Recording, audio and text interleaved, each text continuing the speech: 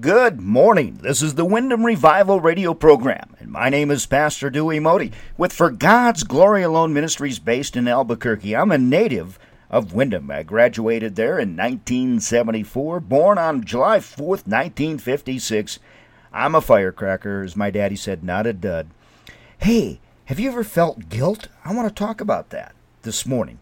But first, I want to talk about this ministry being 5 years young this month. It was 5 years ago when the Lord pulled me out of full-time radio to put me in this ministry with my wife. God has been so faithful. And so we've been talking about blessed assurance. Assurance, the assurance of God. Blessed assurance, Jesus is mine. Oh, what a foretaste of glory divine. I want to talk about guilt. How many of you know Gil Hodges?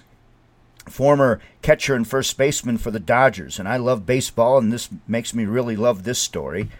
Gil was also a manager of the Mets and Senators, and I read the story about a time he was managing the Washington Senators.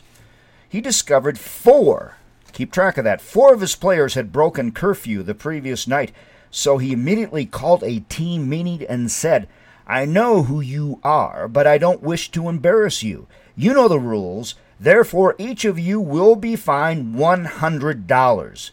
I've placed a box on my desk, and I expect the 4 of you who broke curfew to put your money in that box by 3 o'clock today, and nothing further will be said."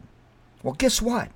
Right? There were 4 players, right? At the end of the day, Hodges found $700 in his box. 700. 7 players, not 4. So what Gil Hodges learned that day is you can't be too sure about things in this life.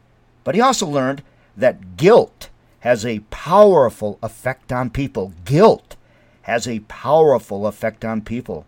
Have you ever struggled with guilt? I have. Guilt will bring you down. It will make you paranoid. It will make you mad. It will make you sick. It will affect your relationships with other people. It will destroy your self-confidence and your self-worth. Guilt, my friends, is the number one reason that many people commit suicide. Guilt causes people to be under extreme stress. Guilt has a problem. Since the beginning of time, it was guilt that caused Adam and Eve to hide when God came walking in the garden during the cool of the day. It was guilt that caused David to cry out, "My bones almost wasted away while I hid in my sin," after he had an affair. It was guilt that caused Judas to run out and hang himself. Guilt affects each of us at one time or another. I wish that I could tell you that being a Christian would exempt you, but I can't, because you and I are going to have times when we fail to live up to God's standards.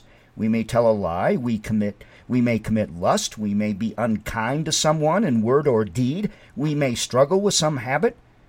We're all going to mess up occasionally, all right? And whenever we have those times when it seems we've been defeated by something that is not of God, we need to know that God offers us certain and absolute forgiveness when we ask Him with a sincere heart. Listen, if you don't know God's forgiveness, if you're not, my friend, if you're not assured that God forgives, your failures are going to produce guilt in your life that will become very destructive.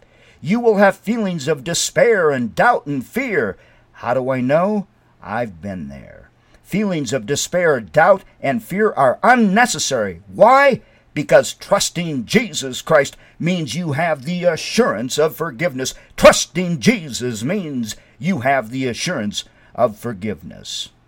So that's my message for today on guilt. I pray now that you will be in church this day, going to the classroom of God, to be moved, to learn more, to grow closer to Jesus Christ in your personal relationship, the only way to go. We're getting calls and emails about the Wyndham Revival in November at the Bark, and we look so much forward to that in Wyndham. Wyndham Revival 2017. Please pray for us as we go to Minnesota in November. Oh, we are just so joyful in thinking about our time in Wyndham during the revival in November. May God bless you and yours forever and ever. And now, of course, we cover you in prayer as you go to church to worship and learn about our Lord Jesus Christ. We love you.